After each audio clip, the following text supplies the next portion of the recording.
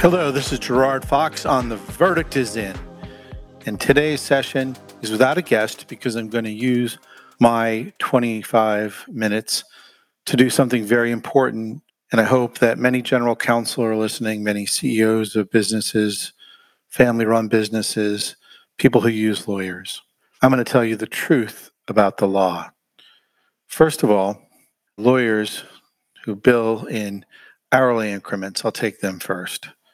Often their firms are set up to encourage billing, not efficiency, not results per se.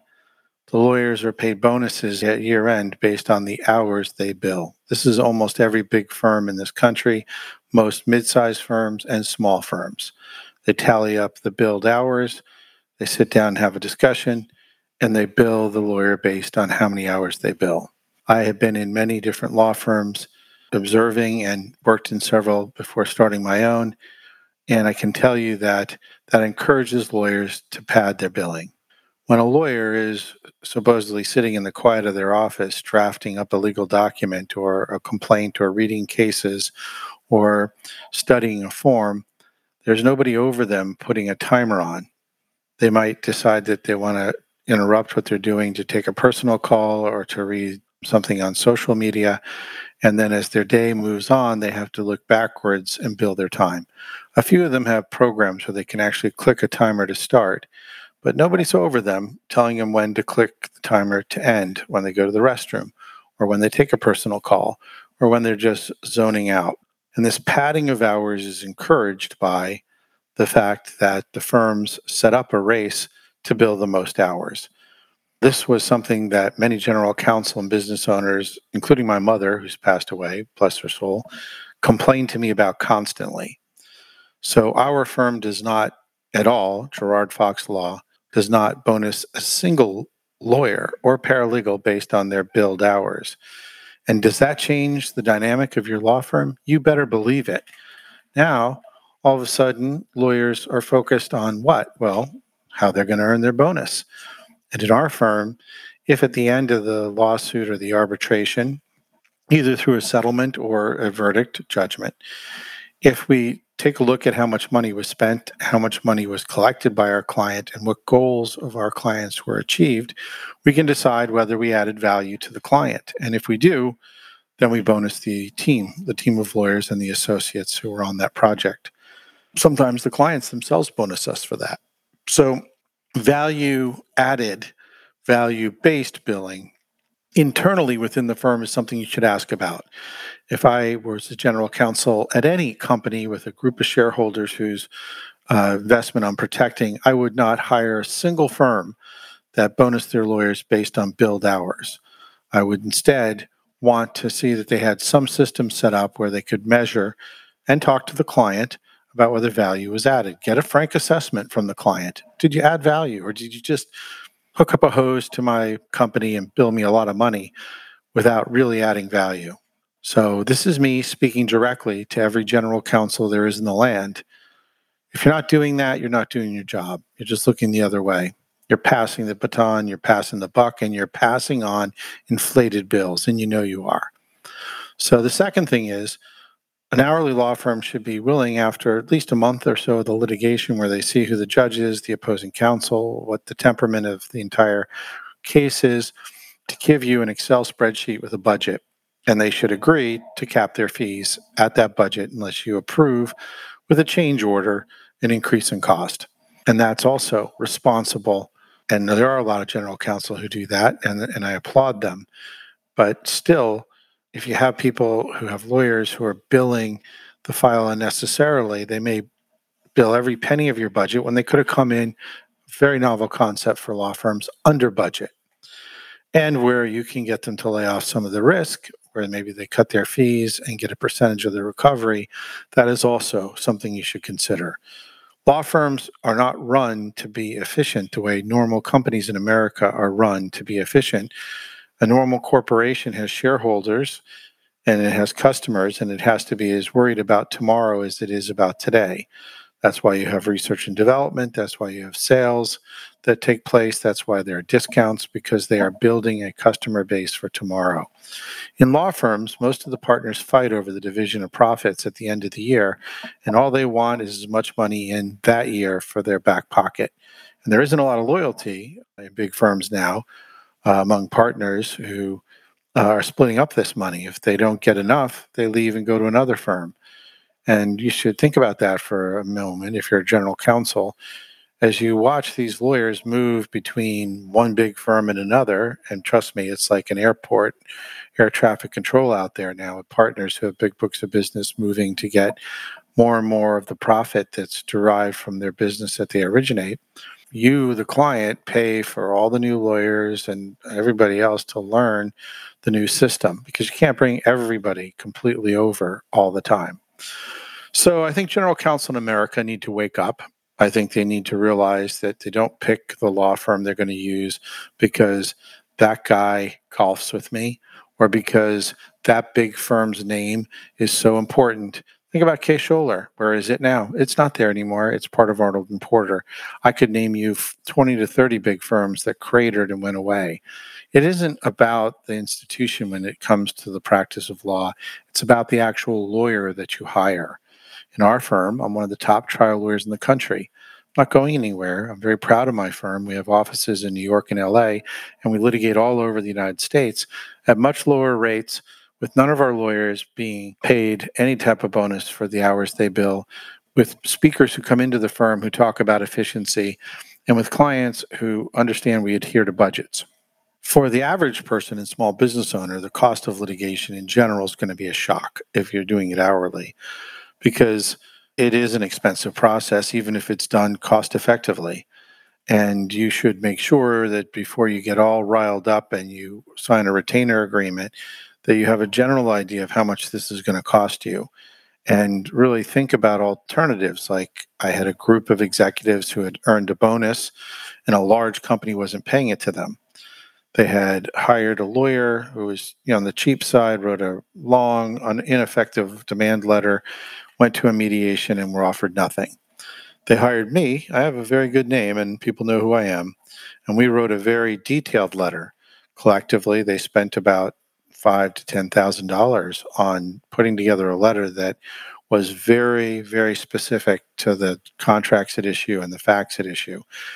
The other side agreed to go to mediation. We filed a mediation brief, and then the other side caved, settled, and gave them their money. So there are interim steps that can be taken besides just filing a complaint and jumping on the monorail of litigation. Let me also talk to you about contingent fee lawyers. Tom Girardi is one of the best contingent fee lawyers in Los Angeles for large, mass tort disasters. Tom's a great guy. But even Tom would admit there are instances when he's come into court and couldn't remember or misstated the name of his client. Doesn't make him a bad lawyer, but it belies the reality that there are many, many, many, many, many files that these lawyers have to take responsibility for, because, it's the law of averages. They can't put all their time and money and their effort into one case.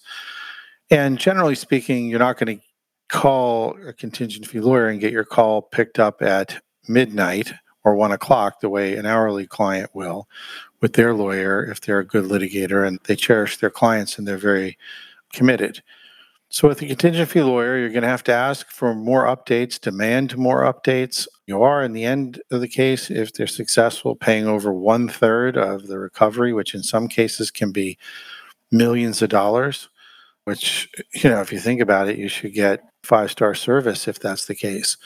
You don't want to annoy your lawyer and call so much that they can't possibly think and get their job done, but you want to be able to set up a weekly call where you get an update on your case. And some contingent fee law firms aren't set up that way. So just know that. There's also a big fact that I think I need to touch on here. If your case goes to trial or an arbitration, you need to know that you have a lawyer who knows how to make objections to evidence, who's comfortable on their feet, who can give an opening argument, pick a jury, hide the better witnesses that would be better for your side, not make novice mistakes, or worse yet, just mess the case up, or not even in many cases, show up with the right evidence to win your case at trial. So you should make sure, if you think your case is going to go to trial, that you have someone at the firm who's going to commit to try your case, who has put on arbitrations or trials at least 5, 6, 7, 8, 9, 10 times over their career. Because if they haven't done at least that many arbitrations and trials, and I've done dozens of arbitrations and many trials, they're not going to understand the process, and that leaves you at a tremendous disadvantage. And they might be nervous. And here's a little trick I'll tell you about lawyers, and this, General Counsel, listen closely. Big firms don't like to take cases to trial because if they lose, they'll lose the client. So they yes, yes, yes you as you're very annoyed about your fraud case or your breach of contract case or your defense on a product liability case or on a defamation case or on a fraud case, whatever the case may be. And they tell you have such a great case and such a great case. And then they bring you inside those very fancy offices at JAMS where there's retired judges. And those judges will tell you, well, there's some holes in your case. They'll get you a decent settlement and they'll tell you it's a touchdown, do a touchdown dance. Great settlement, great settlement. No, not really. It may not even be close to a great settlement, but they weren't going to go to trial for you because they were afraid if they lost the case, they'd lose you as a client. And if you put truth serum in most of the litigators who are not trial lawyers at big firms, they would tell you, yeah, they're afraid to take the case to trial. They'd love to get the case settled before trial, convince you it's the best bird in the hand you ever got. And, that's fine. And you can do that dance with your litigator who will help you take that and repeat it to the CEO and the board and the shareholders. It's all probably nonsense, fine. However, if you really are going to go to trial, you better find yourself a trial lawyer who, A, is fearless, and B, willing to take the consequences of a loss. Now, another thing, I am surprised constantly at how often I go to trial on complex cases against big firms or even big motions. And in this last arbitration I had, they had 3 to 4 law firms, different law firms, and about 6, 7 lawyers handling the case against me. Every one of them were there every day for an arbitration that went on for, it seemed like a month, but it was like 3.5 weeks, for 8, 9, 10, 11 hours a day, billing at rates much higher than mine, like $800, $900, $1,000 an hour, $700, $600, $500 an hour. And I was there with an associate billing collectively probably under $1,000 an hour. And we saw every piece of the case, were responsible for every witness, understood the case firmly. And the other side had lawyers that only understood portions of the case. I also see, and this absolutely blows my mind, big law firms bring 4, 5, 6 lawyers to a hearing when only one lawyer can argue. You might want to bring one and not bill the client to show them what an argument looks like if they're a younger lawyer and you're training them, as long as that cost is on you. But very often, these big firms bring 5 or 6 lawyers to a hearing when only one lawyer can argue and just charge it through. I saw a very big company that I had sued, and the general counsel was sitting among the 5 or 6 lawyers and was okay with it because they're too close with the large law firm and they're forgetting who they work for. They work for the shareholders. And if there's any shareholders of large companies listening to this, you should audit your company and ask them to provide the legal bills to you. Because I'm telling you, big companies still spend too much money and devalue their companies by using big law firms that are set up inefficiently and overbill. That's just the fact of the matter. Now, if you are using transactional lawyers or specialized lawyers, you want to find somebody who is an expert, but they have not grown so old in the tooth that they're going to make mistakes. And trust me, I've seen that, and I've litigated those messes where lawyers who are in the transactional arena don't look at the contracts that they have their clients sign. And I'm surprised at how often that happens. So you want to make sure that the person that you're hiring to draft a contract or form a corporation, that they're focused. Focus. I talk to my lawyers about this all the time. Don't you dare pick up a file or do a darn thing until you're 100% focused. If you're feeling tired, go home, get some sleep. If you're not going to focus 100%, we're professionals. It's like surgery. Don't do the job. And you need to kind of find a way to make sure that your lawyer's focused. If they hand you a contract, read it yourself. If something doesn't make sense to you, it might be because your lawyer missed it, just didn't focus. They've done 1,000 of these, and this one, they just weren't focused. So when you have a specialized lawyer, you run the risk of them being so used to what they're doing that they might fall asleep at the wheel.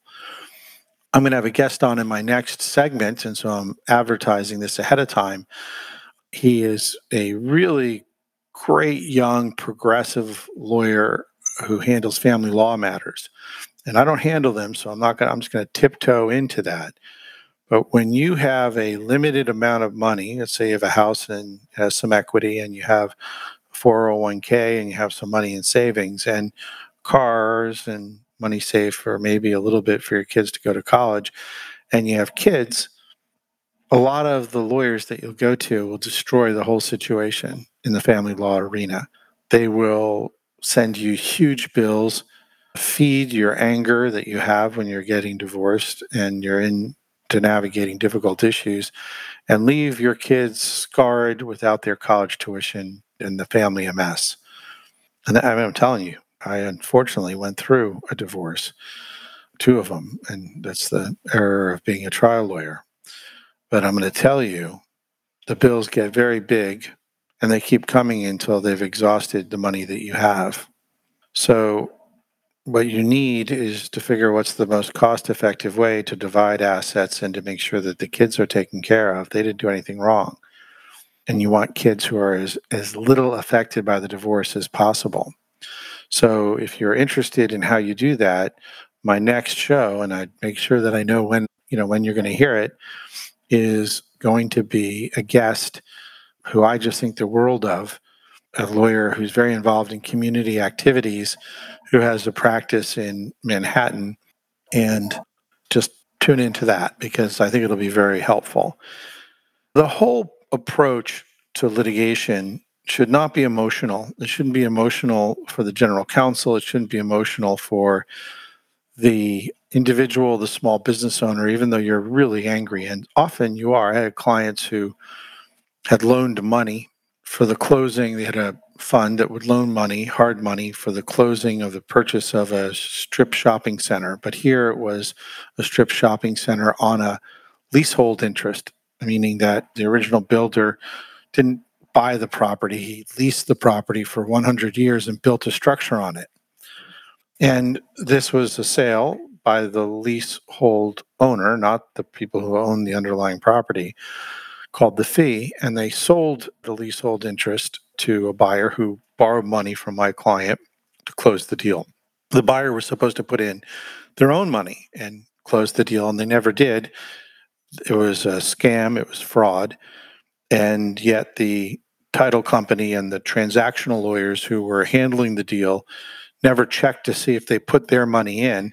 So title was transferred. And in fact, it wasn't just title for the leasehold. The lawyers and the title companies messed up so much that they transferred the fee interest as well. They gave more property rights to the buyer who hadn't come up with his own portion of the cash to close the deal. Does it shock you that professionals at times are asleep at the switch? It doesn't shock me because I spend my time litigating those messes. And so my client ultimately had to foreclose on the property because the loan was for a short period and the party was obviously a scam artist and they weren't going to have the money to pay him back. They collected the rents in the shopping center. They sold the fee interest that they knew they had no proper title to some other people, some third parties. And our guys went to go sell the property that they foreclosed on because they weren't in the business of managing strip shopping centers.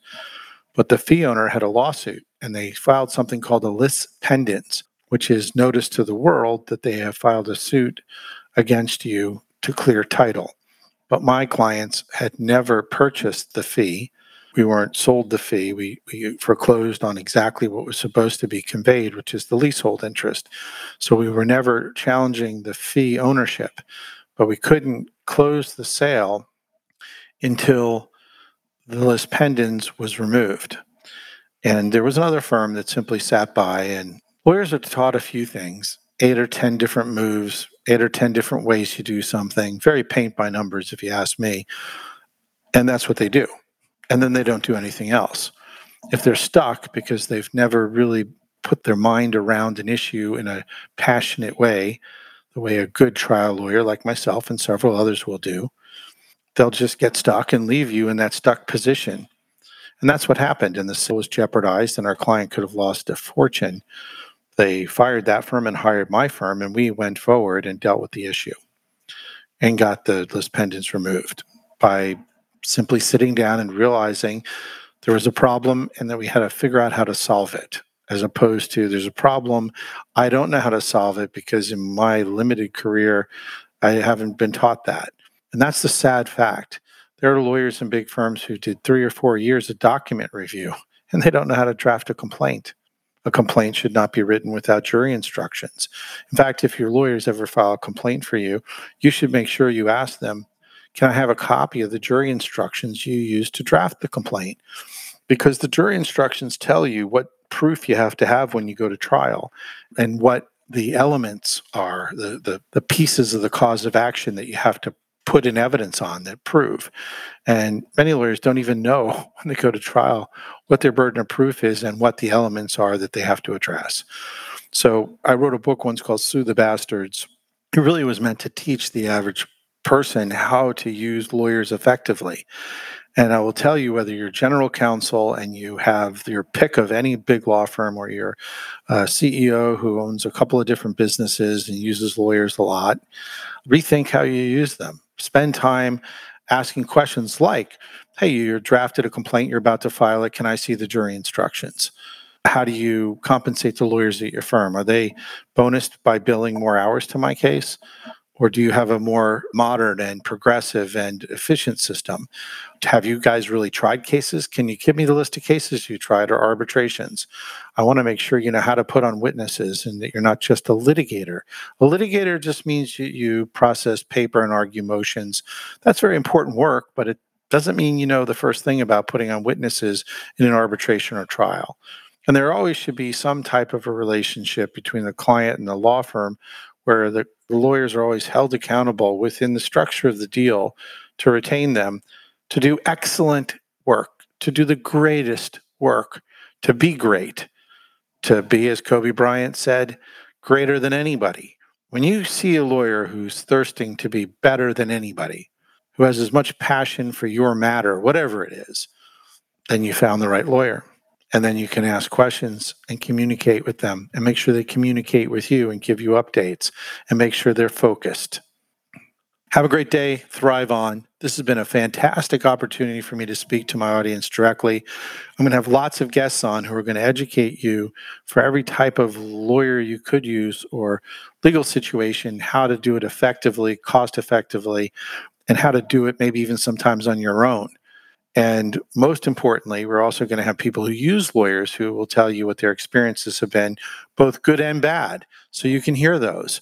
I think if you listen to our show on a regular basis and you have a small family business or you have a mid-sized business, or let's just say you're a business that's been affected by this pandemic and you need to cut costs, you'll have many ideas about how to do that and how to use lawyers to add value to your bottom line. Disregard labels. Big law firms are made up of different lawyers who have different skill sets, different quality sets, and don't usually have any incentives for their lawyers to do anything other than bill hours. A lot of those lawyers don't know how to try cases. So get over the idea that if you hire a big firm, you're doing the right thing for your company. No, you're not. Don't pretend you are. And by the way, find the best lawyer, find the passionate lawyer, find the lawyer who's going to add value to your company, that you're going to be able to look the shareholders straight in the eye at the end of a case and say, these guys got the job done and we're worth more as a result. And if you're having to litigate your contracts that have been put together for you, or your audits because your accounting firm are also a group of people who, you meet at the watering hole at the golf club, change them and get more effective, better people who don't cause you to be in lawsuits all the time. All right. Now, listen, I've been frank, I've been blunt, and I'm fired up now. You have a great day. Look forward to listening to the people on my show. And remember, Fox at GerardFoxLaw.com is how you can get in touch with me, or 310-441-0500, and ask for my assistant, and she'll put you in touch with me. I'm almost 24/7. I love what I do.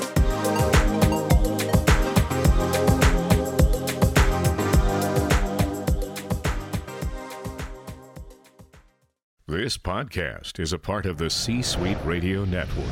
For more top business podcasts, visit c-suiteradio.com.